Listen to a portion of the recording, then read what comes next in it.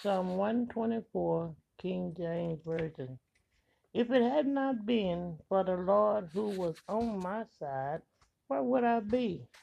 Who is on your side today, people of God? Think about it. Who is really on your side when you're going throughout the day?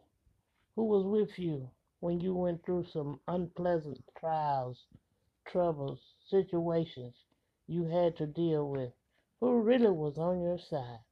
As the scripture reads, if it had not been for the Lord who was on my side, people of God is with you. God is with you. He is on your side. He is there. We can't see him, but he is present. He is an ever-present help in times of trouble. Who is on your side? Who is with you?